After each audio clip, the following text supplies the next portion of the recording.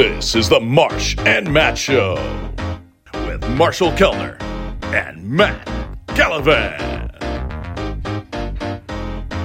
Hello, everybody. Welcome to another edition of the Marsh and Matt Show. Marshall Kellner and Matt Gallivan here with you. A very busy sports time, Matt. We are recording this the night after the Minnesota Timberwolves trounced the Oklahoma City Thunder, and they are in the playoffs now as the 8th seed to face the Denver Nuggets in normally a 1-8 matchup. The 8 is kind of a sacrificial lamb. Not so much, I don't think, here. It's not your typical 1-8 matchup. We'll get into that. We will also get into a little bit of the Minnesota Wild, although neither of us are elite hockey minds, admittedly. So we'll need to bring on somebody to talk about the Wild if they go deep into the playoffs. We'll also get into the Minnesota Vikings draft just a couple weeks away and finish up with some Minnesota Twins talk. They are red hot to open the season. Been a great start for the Twins. Matt, almost too much to keep track of, but that's what happens when you live in a state with all 4 major teams and all 4 are doing well. All 4 doing well, but I'll be the not so fast guy here and say not feeling too hot about the team's chances. I guess starting with the Wolves, I think that it's going to be, this is really a opportunity and a prove it series to show heading into next year that the moves and the sacrifices they made this offseason, recognizing, you had Cat's injury and the team didn't necessarily get to, gel and play together for a long time. And, everyone pretty much knew that D'Angelo Russell was going to be on his way out and traded probably. But they've got to show something in this series to show that this team, with the new ownership coming in, with the big moves that were made, this organization is not stuck in neutral. So what I'm looking for them to see, let's see if they can exceed that expectation of being the sacrificial lamb. Let's see the passing of the torch on to Anthony Edwards. We've flirted with it here for a while. Let's see if Cat will stop complaining and really show up as a leader of this team. Let's see if Gobert, and Cat together can work. Where a lot of people have questioned it a long time. We haven't had a large enough sample size.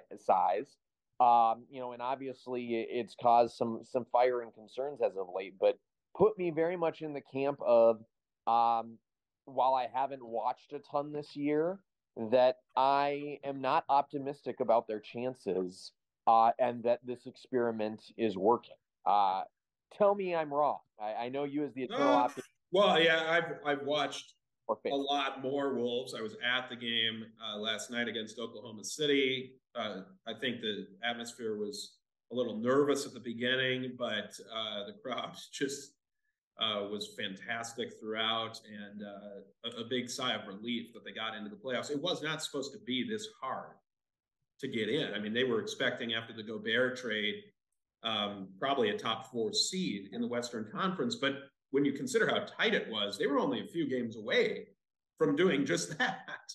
And that's with Karl Anthony Towns missing over 50 games. I mean, he missed the vast majority of the season. So when they did play together, it didn't look great for the most part, but we really didn't get to see it.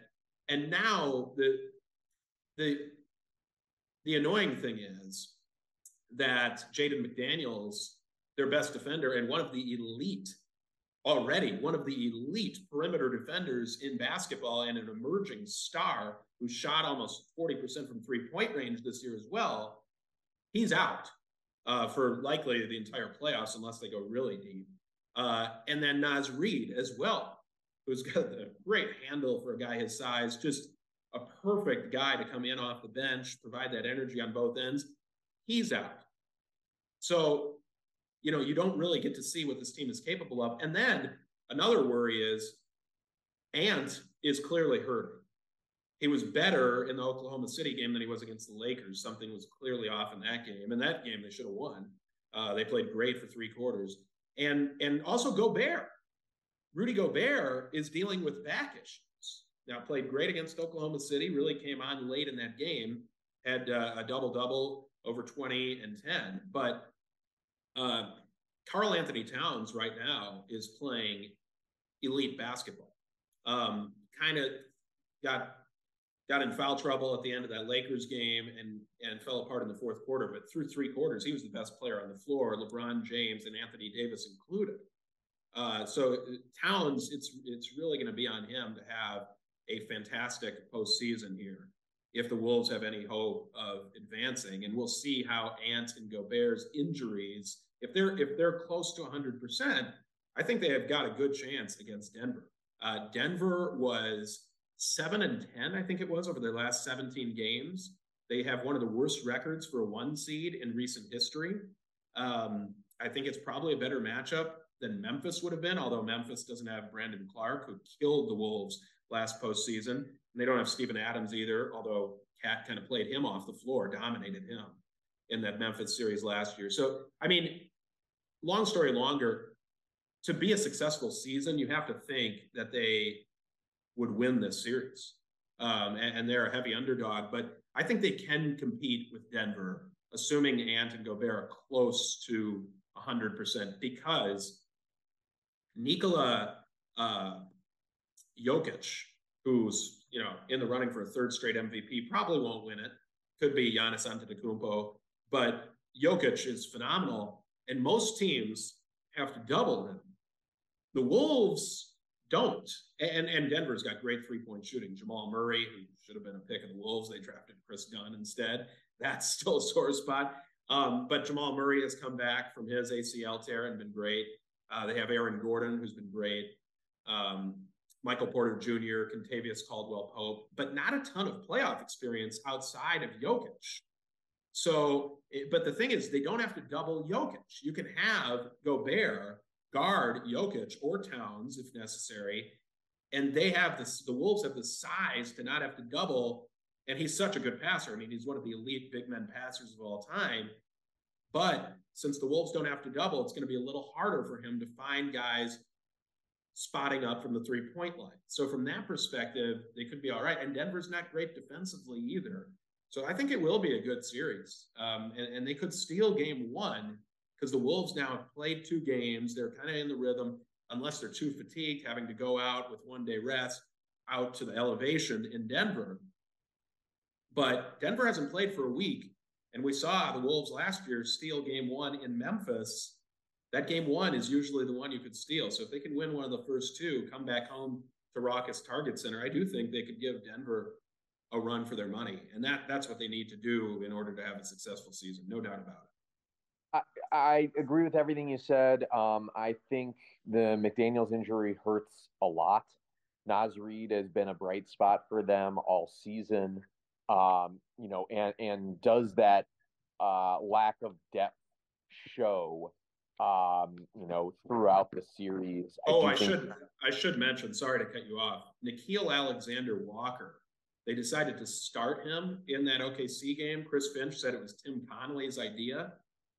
Wow. I mean, that made a huge difference. He shut down his cousin, Shai Gilgeous-Alexander, to like a 5 for 19 performance. So that was huge.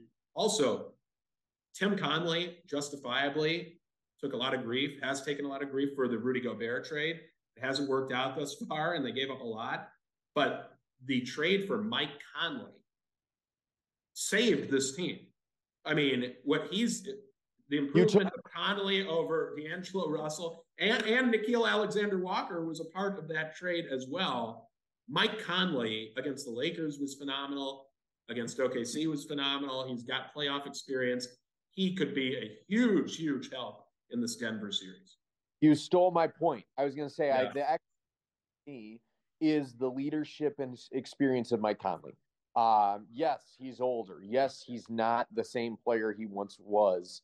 But I trust him a lot more than D'Angelo Russell in the playoffs. The distribution capability, the ability to step up and make a clutch shot, just the overall, ability to calm this team. This team has a lot of personalities, a lot of potential energy and talent that could fire on all cylinders, but it can also just completely go off the rails. And Cat doesn't have the personality we've seen over and over again to kind of, bring this team together and calm them when they need to. D'Angelo Russell didn't have that. Gobert clearly doesn't have that. Ant's has not shown so far. He's has the ability to do that, or he's too young and inexperienced to do that. But Mike Conley can. And I'm hopeful. It was interesting to see KG's take on the Gobert incident, where as it can be a motivating factor to in showing that fire in the belly. And you saw that in the OKC game. But Connolly's the guy that could level that out to make sure, okay, hey, we've got the fire in the belly. We can go and we can take it to these guys. We can compete with them, but keep it in check when it's going off the rails. And I think that is a big X factor in leadership for a team that has been very streaky, for a team that plays up to its competition, and a team that all season played down to its competition and inexplicably would lose to teams it had no business losing to, or getting up in games. And in the fourth quarter, yes, there were clear incidents of refs not, calling games the way that we'd want, and head scratching plays, but that didn't seem how to close games the way they needed to, or figure out how to not let that get to them and overcome that. And Mike Conley is going to have to be the guy that in this series, levels the team out, polishes those rough edges, and keeps them, firing up to their potential. And I think that's a huge difference that could keep them in this series. Speaking of Kevin Garnett, Wolves make the playoffs for back-to-back seasons for the first time since Kevin Garnett was a Minnesota Timberwolf back in the Western Conference Finals year in 2004. So last thing on the Wolves, another great move by Tim Connelly. Again, the Gobert trade kind of overshadows everything, but that Kyle Anderson move, my God. Kyle Anderson, where would this team be without him? They signed him to a 2-year deal, reasonably priced. He has been a Swiss Army knife. He's been good from three. His defense has been fantastic. And Anderson and Taurean Prince also, without McDaniels, in addition to Nickeil Alexander-Walker, you got to get something from Anderson and Prince defensively and from three. And they have in both of the play-in games. Anderson and Prince have been very good shooting and defending. So, both of those guys are fantastic perimeter defenders. And Kyle Anderson, because Jordan McLaughlin's really struggling right now. My boy from USC just has not found his footing since coming back from a calf injury similar to Karl Anthony Towns's. Towns has played great since returning. McLaughlin, not so much. So we'll see how much they can Chris Finch even thinks he can use J-Mac in this series. Kyle Anderson may have to be the guy playing backup point guard when Conley's off the floor, and Anderson's shown the ability to do that. Last point, man. Well, and this will actually serve as a great transition. I feel like this series is a little bit like the Vikings were heading into last off season. They've got to show enough in this series to send the sign that there is potential with a full season of people being healthy and another year of Chris Finch and another year of refining this, that they could get more wins out of. Similarly to, we were in the positions, the Vikings showed enough just losing these close games that you should double down what you're doing, and you'll be able to squeeze more wins and more opportunities to move ahead. If they don't show this, I think that they're in for a rough off season where they're going to have to obviously, let some guys walk, and they're going to probably have to do some additional trades and make some big moves. So that's why I think this series is key. They really could go either way in terms of kind of blowing this up or doubling down. And this series, you hate to put so much pressure on it, but that's how I feel like they've got to show something. Otherwise, you're really going to have to hit that button. You're right, because it was a win now mode coming into the season. Now you do have to look at it realistically. They're missing, 2 key rotation pieces in McDaniels and Reed. But despite that, everyone has injuries right now. Denver, not so much. But Denver, like I said, they've struggled down the stretch. you need to at least compete in this series, and it'll be very interesting to see what the offseason narrative is, depending on this series. Hopefully the offseason doesn't come until well after this series and they can advance past the Denver Nuggets. We will move on to the Minnesota Vikings here. A big draft coming up for the Vikings here in just a couple weeks. It is fast approaching, Matt. And I mean, there's so many storylines right now. I think the biggest one, though, is so far in this offseason. And we've talked about Marcus Davenport, Dean Lowry a little bit, Byron Murphy. They've made some solid moves, I think, on the defensive side of the ball in free agency. But, I mean, you still have to say the dominant storyline is the move that they haven't made, and that's with Kirk Cousins. And that kind of overshadows this whole draft. Apparently, according to Ben Gessling and Andrew Kramer of the Star Tribune, Kirk Cousins' representatives approached the Vikings about a possible 3-year extension, and he was willing to take a discount because of the years. And the Vikings said no. The Vikings were interested in maybe 2 years, but not 3. So they were fine with this coming year, 2023 and 24, but not 25. So right now, as it stands, Cousins is entering the final year of his contract. And we have a lot of people mocking quarterback to the Vikings, either a trade up for a quarterback or somebody like Hendon Hooker available at 23.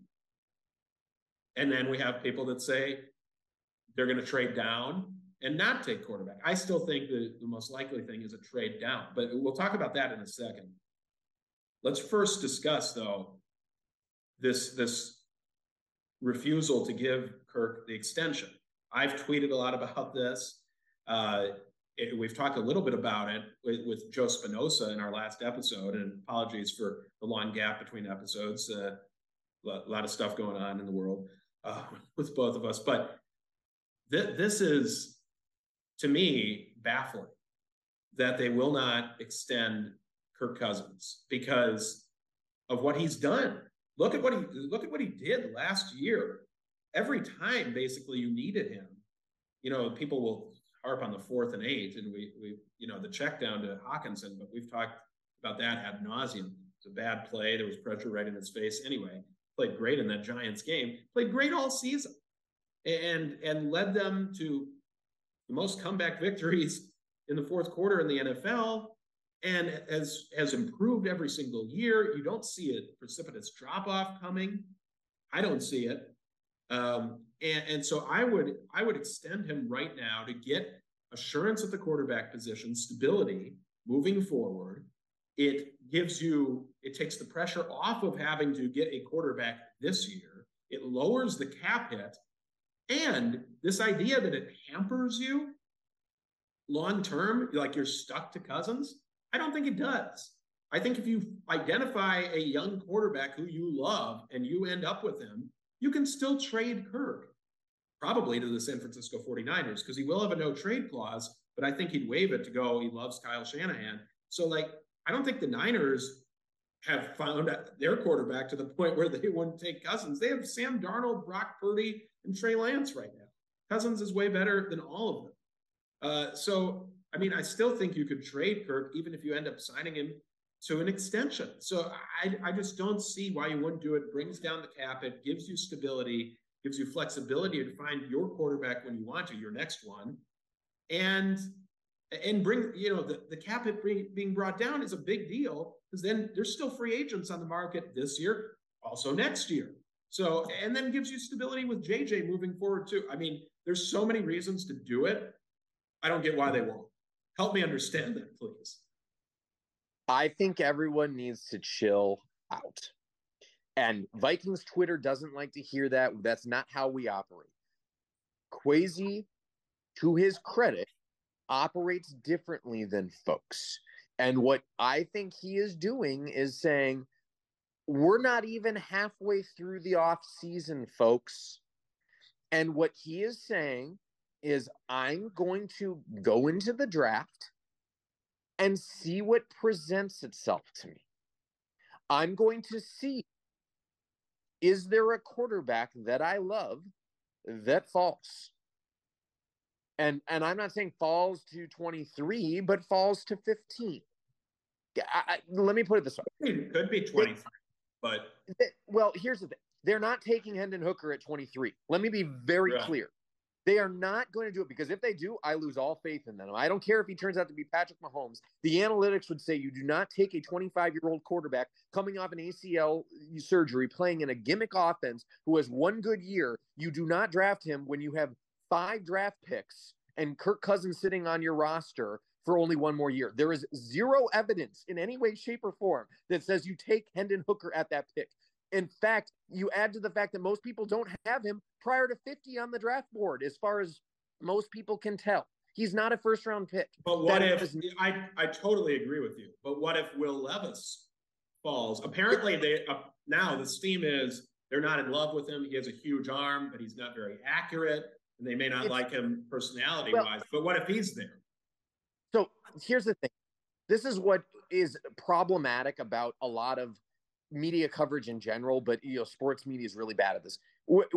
They're trying to fill airtime. All these people, with the exception of a few folks, don't know what they're talking about, don't have insider information, and there's a lot of teams that are playing games. They're trying to create smoke. Oh, we don't really love Will Levis. He might fall, and we don't know. What we do know is that he had a really good season 2 years ago. He had a down season this past year. He plays in the most pro-ready offense. He's got a lot of tools that are really appealing to a lot of folks. And he maybe is probably, the most like Kirk Cousins of the quarterbacks. And if he falls, there's evidence to suggest that they'd take a look at it. But what I don't know is, are they willing to trade up to 15 to get him if he falls, and where if he is on his draft board? I have no clue. You have no clue. None of these people have any clue, maybe exception of Darren Wolfson. And he's probably not, he's probably getting it off the record and not something he's going to go and put out, too much too early, because otherwise he loses credibility, by reporting everything he hears. So we don't know. What we do know is this. They're unlikely to leverage their future to trade up to number 3 or number 5 to get a quarterback. They don't have the draft capital to do it. But what they do have, and this is why I think you haven't seen moves on Dalvin, you haven't seen moves on Za'Darius, because you haven't seen the extension to JJ, you haven't seen the extension to Brian O'Neill, you haven't seen the Kirk extension. I think Kwesi is trying to have as many cards in his hand as possible headed into the draft. He's going to see who's there. He's going to see what ammo he has to move up. And that includes, if I can move up to 15, I might not have the draft capital to do it, but I can offer you a top 10, defensive, defensive end, outside linebacker, whatever you want to call it, Za'Darius. I can offer you a starting caliber former Pro Bowler, in Dalvin, for you to take instead. He's keeping those guys on the roster, not because he probably has an intention of keeping them ultimately, but because he wants leverage heading into the draft. And so, yes, he's rolling the dice that if a quarterback doesn't fall to them, that they've got to go back to Kirk and say, let's have the extension, and he doesn't offer them as good of a team-friendly deal. But Kirk ultimately probably wants stability. And other than I think the deal would still be there. I hope you're right. I hope you're right that if they do it after the draft. No. I hope you're right. Here's where I'll start. I am a little antsy about this because stability at the quarterback position is, I'll try to take your advice and chill. But if after the draft they haven't selected a quarterback and they still don't do the extension, then I'm worried. I'm worried. That would be the reason to panic if it's come June and they haven't extended him. And but here's the thing: the other thing we have to keep in mind is they don't have enough cap space right now to sign the players they draft. That'll be fixed once Za'Darius and Dalvin are moved. Once O'Neill's there's ways to do that. Yeah. Oh, 100%. But that's my point is that's why everyone needs to chill, is they still have moves coming. Right. Dalvin is very unlikely to be on this roster. Not after the Madison extension. Exactly. Yeah. The math's not going to be there. Za'Darius, they've got to do something about his contract, or they got to trade him, or they got to cut him. they've got to do something about or they've got to try and extend JJ. They've got to try and extend TJ. They've got to try and do something with Brian O'Neill. And to your point, if they don't get a quarterback in this draft class, you have to do something with Kirk, because you're not going to go in, probably have at worst a 500 season, go into next year's draft class with no draft capital to then try and trade up and get one of those guys. Yes, the draft class is better next year, in my opinion, when you're looking on paper, even beyond Caleb Williams, when you have a May from North Carolina and, some of these other guys that are going to be available, but still, they're not likely to fall to where you're at, barring having a collapse of a season. So I think if they don't get a quarterback that they really like and it's not there and they can't make the moves, they're going to go back to Kirk. And they're going to at least sign him to an additional 1-year extension. Now, what's going to happen is... He might not take that.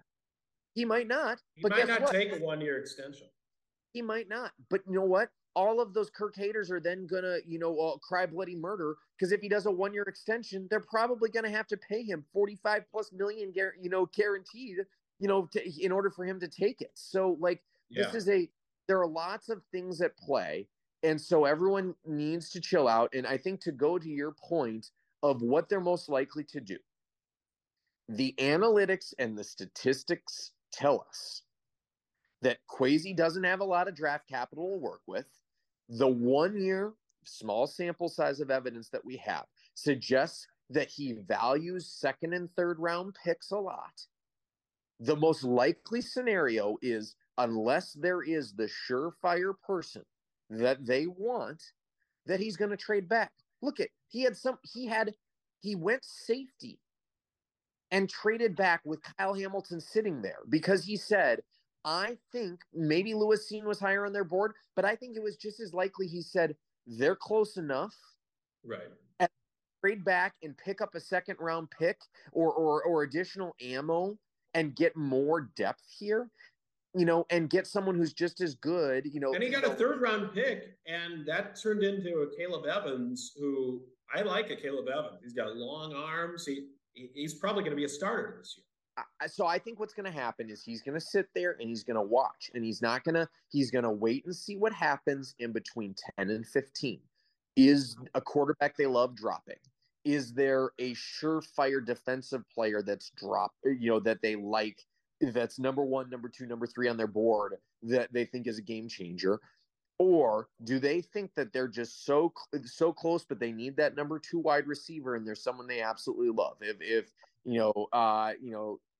Jackson Smith in Jigba is there, and they're like, that's our guy, that's who we want, we're willing to leverage the farm to pair him with JJ. But if those guys are not there and they don't have the ammo to trade up to get to 15, it's going to drop to get us to 23, and he's going to trade back, and he's going to move around, and he's going to do his thing to try and accumulate some of the picks he lost and some of the trades he made that made sense to do. We're overcomplicating it, and then he's going to leave the draft, and you say, I've got to sign these guys, so I need more cap space. I'm going to sign these guys to extensions. Here's who I need to sign. Here's who I don't need to, because we acquired these pieces in the draft. You know what? So I think the Cousins situation is still to be determined. They don't have to go quarterback. I think there is just as likely a scenario that they're going to pick someone in the 3rd round, in the 5th round, that they're going to look at the Stanford quarterback, that they're going to look at. It doesn't do it though. If you're going to take a quarterback, and I'll get into why I don't think they should at all this year in a moment. But if you're going to take a quarterback, it needs to be in the 1st or 2nd round. No. The track record of quarterbacks who succeed in the later rounds is very, very. The list is small. I'm with you on that conceptually, and I agree, but my point is if you don't have the capital to move up, and you don't have the guy where you're at, you don't pull a Christian Ponder, but there is a case to be made that you should take a flyer almost every year on someone that's a 4th or 5th for a 6th-rounder for depth purposes. There's too many holes on the Vikings. They, especially defensively. I'm not into that. I'm not this year. I'm not into that. To be this year, but my point is that would they sign Nick Mullins to as an extension? Is it a 1-year deal? Is it a 2-year deal? I can't remember. I don't even know. So the point is, right, you are set up with Kirk having, playing out his contract, and Mullins on a very, on very short term, either one or two. You can find another backup quarterback, though. But taking a flyer, though, on someone, in a 5th round, is an acceptable, analytics pick. Would I move around to get more capital so you can still fill those other holes before doing it? Yes. But my point is I think that is way more likely and way, more defensible more than likely than overreaching and drafting someone at 23 that is not worthy of that 23. Right. No, and I agree. I agree with you. The most likely scenario is a trade down. They need to get more picks. A. B. If you do trade up and get this rookie, here's why I don't want a quarterback at all this year. If you traded up or even stayed at 23, but if you traded up, you'd be giving up a ton of draft capital to put around that quarterback in the future. But here's why a quarterback this year makes no sense. Because of what they did to Kirk's deal, barring an extension, if they were to take a rookie quarterback this year, they're not going to extend Kirk. It would be essentially they're taking the QB to sit 1 year under Kirk and then take over next year when Kirk leaves. The problem with that is, okay, I get the allure of having a QB on a rookie deal. You say, oh, look what Joe Burrow did. Look what Jalen Hurts did. Okay, but you also have to say, look what Zach Wilson did. Look what Baker Mayfield did. Like, there's more busts than there are hits. I'm not saying that alone should deter you or put fear into you. It's just the reality. But if you took a rookie QB this year, he'd be year 1 of the rookie deal, he'd be sitting under Kirk. Year 2 of the rookie deal, and I credit Joe Spinoza, our frequent guest, for pointing this out on Twitter. Year 2 of the rookie deal, because of what they did to reduce Kirk's cap hit this year, Kirk has a big, like, $28 million cap hit next year, even if he's gone. So the first year this new QB would be starting, you wouldn't get the full benefit of the rookie deal. I don't buy that. So the first 2 years of the rookie deal, you wouldn't get that full benefit, and then you need to probably try to sign him during an extension after year 3 or 4. To me, quarterback this year just does not make sense with the multitude of holes they need to fill and the lack of draft capital. Moving up for one would really be risky. Even staying at 23 or moving down for one like Hooker, unless you really, really think he's the guy, I am not a fan of that. I'd rather go with the Kirk extension after the draft. To me, who is always better than usually better than the risk. I don't, with all due respect to Joe, I don't buy that, because you still are in a better position year 3, 4, and 5, or even Kirk's $28 million cap hit plus the rookie hit is less than you would otherwise have as a cap hit for Kirk anyway. Sure. And if the guy in year 2 ends up being, out of this world or better, you're still better off. So I don't necessarily buy that. What it comes down to is, do you have a guy, and can you get that guy? And are you, leveraging the farm in order to get the guy in a way that prevents you from competing anyway? And that, it's so right. That's all.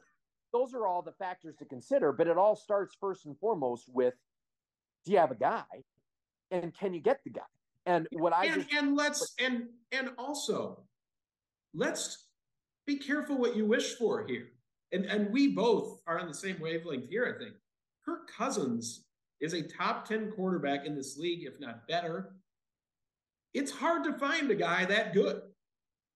Let's not just assume that whoever this guy is going to play at Kirk Cousins' level. Yeah. Because the odds are he won't. So be careful what you wish for. Now, if you don't think Kirk has any chance at leading you to the Super Bowl, then fine, maybe you move on. But I think the evidence shows that he does. He's just as good as Matthew Stafford. Jared Goff took a team to a Super Bowl. We can go on and on. I think Kirk is above the threshold necessary to take a team to the Super Bowl. How about improve that 31st ranked defense that you had last year, and you still won 13 games? Average defense, this team is a Super Bowl contender this year, if that defense with Flores comes up to average. Your point. There's no doubt that Kirk meets minimum threshold for competing and potentially winning a Super Bowl if he has the right pieces around him. And you need to ask yourself if we can get the right pieces around him with the rest of the team in a timely enough manner in order to win. And then the other thing you have to evaluate is, can you do that, win one, and not completely decimate the team for another 5 years after that, like the Rams, in order to get back and consistently win? And this is where KOC and Kwesi make their money. And it's, if they look at it and they say, listen, we could go all in this year and we got a small chance of winning it, but we think that after that we would be completely toast and it would take a while to rebuild this team, and we think we'd lose our jobs because of it, so we'd rather take the step back now and build the foundation that we think builds a dynasty. That's a choice that can be made, and it's a legitimate choice, even if you basically say we think we could get there. Basically, it's not a completely fair comparison because there's no doubt that Kirk Cousins is better than Alex Smith, but Kansas City made the choice essentially. Yes, we probably could get there with Alex Smith. He could probably win us a Super Bowl, and again, Kirk is better than Alex Smith, but we think that in order to build the dynasty, we need to take this potentially step back because we have a guy. But they thought Alex Smith has taken us as far as he can. Yeah, and he can't do it, and we need to move on. But to me, what I come down to is I'm going to trust in the process that Kwesi and KOC are setting up. I like Kirk. I defend Kirk. I think Kirk can get us there. And I think they could get creative and get the pieces to probably get us there with then the right draft picks, but you got to hit on the draft. And we didn't hit on the draft enough with Spielman, and we didn't fill holes enough, in order to do it. But if there's a guy they like, that they really like, KOC knows way more about the quarterback position than anyone on Vikings Twitter. So everyone on Vikings Twitter, let's just be very clear about that. That includes us. I watch a lot of college football. I don't know. I can't scratch the surface of what KOC knows about playing the quarterback position. The guy has played quarterback in the NFL. He's coached Kirk Cousins multiple times. So if there's a guy that he really likes and he says, hey, I think I can get him there, even if it takes 2 seasons, and that he could exceed and that, we could get into a better place being with that rookie deer in the long term, then you know what? I'm going to trust KOC. But if the there or you can't get him, then it is a mistake not to extend Kirk Cousins. You and I are in complete there because you're going to take too many steps back, and you're probably not going to be in a position draft capital wise, to get the guy next year that you want. Well, and this may be just unwarranted fear, but if you're Justin Jefferson pondering signing this huge extension, do you not want to know who your quarterback is, at least for the next few years? Because the Jefferson extension hasn't come. Now, like you said, be patient. It probably will. And it's hard for a guy to turn down the amount of money that he's going to be offered or already has been offered. But just riddle me this. If Jefferson sees, okay, no quarterback's drafted, or a quarterback is drafted, and no extension comes for Kirk, if he sees the writing on the wall, this is going to be Kirk's last year, I think there is an outside scenario that he says, you know what? I'm not signing the extension this offseason. I'll play out this year with Kirk and have another phenomenal year, as he likely will. He'll have more money than on the table next year.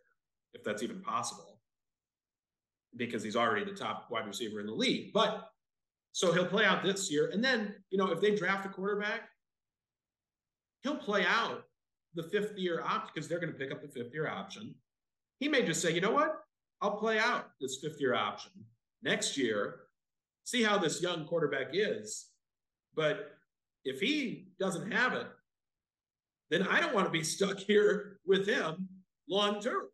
So, like, he could say, let's just say hypothetically, Will Levis falls and they take him. I don't think they're on to Levis, but let's just name du jour. I'm just throwing out a name. And he knows, okay, he's going to sit behind Kirk this year. Clearly, they haven't signed Kirk. They're going to let Kirk go. They're going to hand the keys to Levis or quarterback du jour. And Jefferson just says, okay, I'll play out the 5th-year option with him. I'll play out the 4th year, this year, no extension, 5th year, no extension. I think it's unlikely that he wouldn't take a bunch of money handed to him.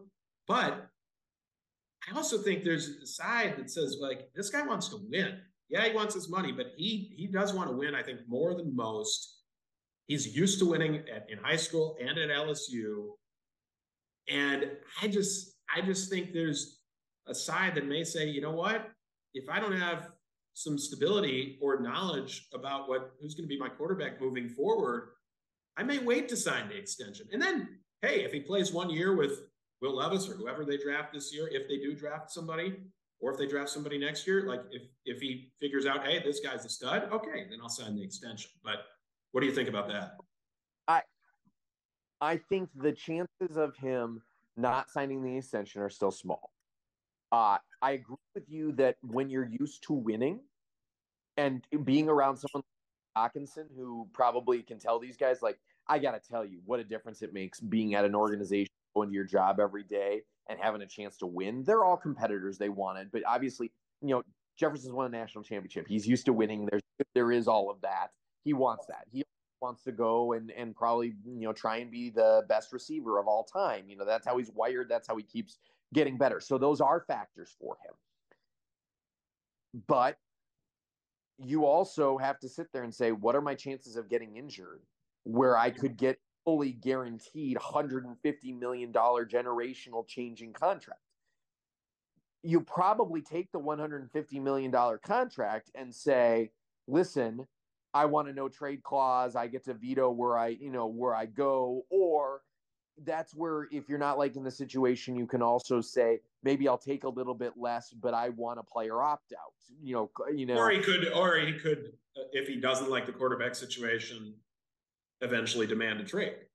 But that's a worry too. If you don't have quarterback figured out and he demands a trade, that's a problem too. Or you take out a page of Kirk's book, which is, how many people shit on Kirk for his contract situation? And I want to defend the guy for a second. Number one, it's not his fault. He was drafted by a dysfunctional organization in the Washington football team Commanders, with the worst owner in the history of sports in Dan Snyder, who had charge, you had all these issues, who didn't want to pay him. And then he got the franchise tag that paid him ungodly amounts of money when he said, I want an extension. I want an extension. I want an extension. And then he bet himself. I think Kirk is a genius for basically realizing, if I believe in my durability, signing shorter term, fully guaranteed deals gets me more money, gives me more leverage. I got to believe in myself. I got to stay healthy. But if I do that, that's smart. And I think there are going to be more players, and you're starting to see this with even some of the free agents who do that. So what's to say JJ in that situation says, you know what? I'm going to sign a 3-year deal, fully guaranteed at a high annual, value.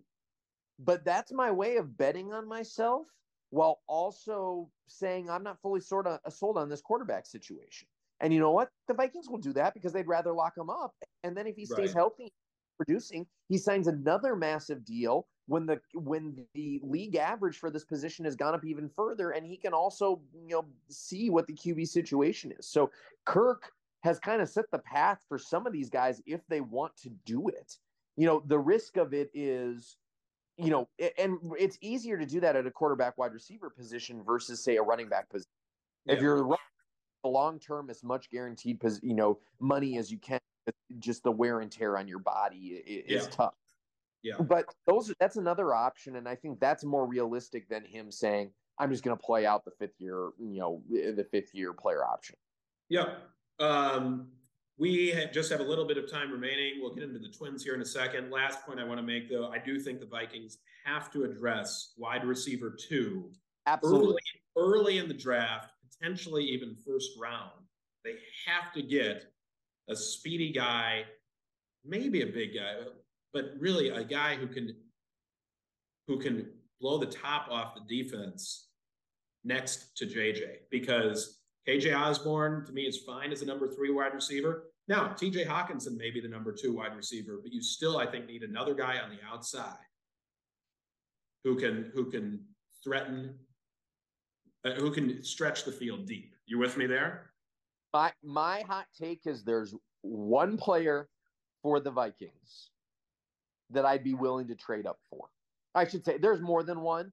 I mean, if Will Anderson inexplicably fell out of the top 10, trade up. There's no doubt. Right. If there's a quarterback you love, maybe you do it. But to me, even if, and I don't know the nuances of the position enough and type of player, but like if Jackson Smith-Njigba has started to fall and you're at the 13, 14, 15th position, you trade up and you get him. That is fine with me, because you pair him, someone who's been learning from the best of the best in college football, with their wide receiver coach. Why am I drawing a blank on his name? He's the best wide receiver position coach in college football, Brian Hartline. And given the recent track record, from Ohio State receivers playing with other great wide receivers, and great quarterbacks, you say, oh, maybe they're a product of the system. No, look at the guys that are coming out and what they look at the year Olave had as a rookie with poor quarterback play, and now he's going to be with Derek Carr. Olave, Garrett Wilson, now what you see with Marvin Harrison Jr. coming up, like these guys, they get the best receivers. To me, if that guy is there, you trade up and you get him, and it doesn't matter who you. I don't know about trade. It depends because of their lack of draft capital. But I agree. I like Smith-Njigba. I also like another school that's produced a lot of good wide receivers. Yes, I'm biased, but it is the USC Trojans, and Jordan Addison had a fantastic year with Caleb Williams. I think he would look very good on the opposite side of JJ as well. But I think I do prefer Smith-Njigba, but more of a chance that Addison is there. So also Zay Flowers. I know Joe Spinoza loves Zay Flowers from Boston College. There's some good options there at wide receiver. Or, you could wait on it a little bit as well. I think you can wait on corner because it's a deep corner draft. I also want to see some beef up front. Pass rush, 3 technique. We need more of that, kind of like in the mold of like Dean Lowry is going to provide, but younger and even more athletic. So we'll get into more of that, maybe next week before the draft if we record another episode. But want to close here with the Minnesota Twins, who are off to, as we record this on Saturday, April 15th. They, after 2 wins over the New York Yankees, are off to a 10-4 start in the Bronx, by the way. 2 wins. First game, they score 9 runs in the first inning, 2 more in the second, get out to an 11-0 lead. Joe Ryan cruises, and they dominate. Then in game 2, they fall behind 3-1, and Carlos Correa homers and drives in 3 on the day, including a go-ahead 2-run double late, and the Twins win that game 4-3. So they took the first 2 over the Yankees in the Bronx. They're 10-4, and the story early on, Matt, is the pitching staff, both the starters and the bullpen. Pablo Lopez, Luis Arraez has hit for the cycle for the Marlins. He's off. He was hitting 500 through the first couple weeks. But it looks like so far, in a very small sample size, a win-win trade. Pablo Lopez has been exactly what Twins fans could have hoped for and more. He's looked like an ace so far. But also, you look, Sonny Gray, Joe Ryan, Malley's been hit or miss. Maeda's looks pretty solid. Louis Varland came up and started for Maeda because Kenta was taking some time off, coming back from Tommy John, a little fatigue between starts. But they have some depth in that starting rotation. You feel good each and every day, no matter who you're handing the ball to, which is, we haven't been able to say that in a long time. In the bullpen, despite Duran giving up a couple of solo homers, he looks unbelievable. His stuff, 103 with 99-mile-an-hour splitters and that hammer curveball. I mean, the bullpen, and you have Jax, you have Lopez, you have Alcala back. I mean, the bullpen's deep too. You really don't feel bad, no matter who is on the mound pitching right now for this team, whether it's a starter or reliever. And starters are going deeper into games, even though it's only April. Lineup's still missing some pieces, but you have to feel good about this pitching staff so far. Yeah, you do. It's been a pleasant surprise. This feels much more like almost like the Cleveland Indians style team, with the exception of a few games where it's great starters, great shutdown bullpen, winning 3-2, winning 4-1. Is that sustainable?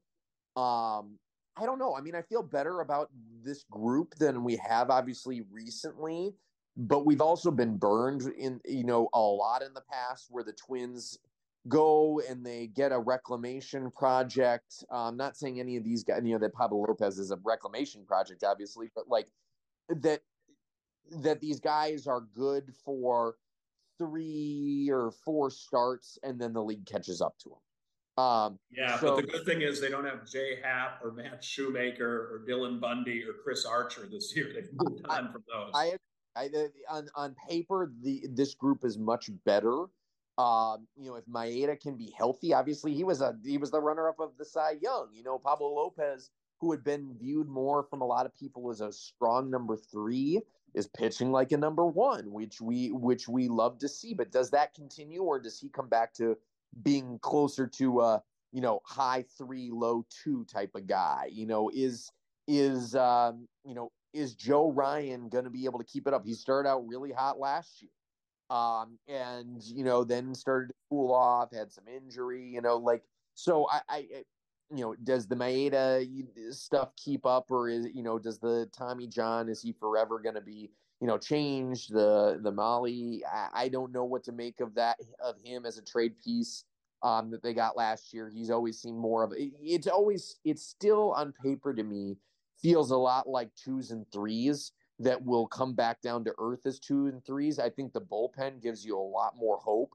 They're pitching much better than last year. And to your point, if starters can continue to go deeper, and Sonny Gray and the marker he threw out there, and his, he's just, seems like a real for this club. If he keeps pushing that and these guys go deeper, then we're hopefully not going to see the bullpen fatigue that we saw clearly second half of last year. But I'm still concerned about the offense.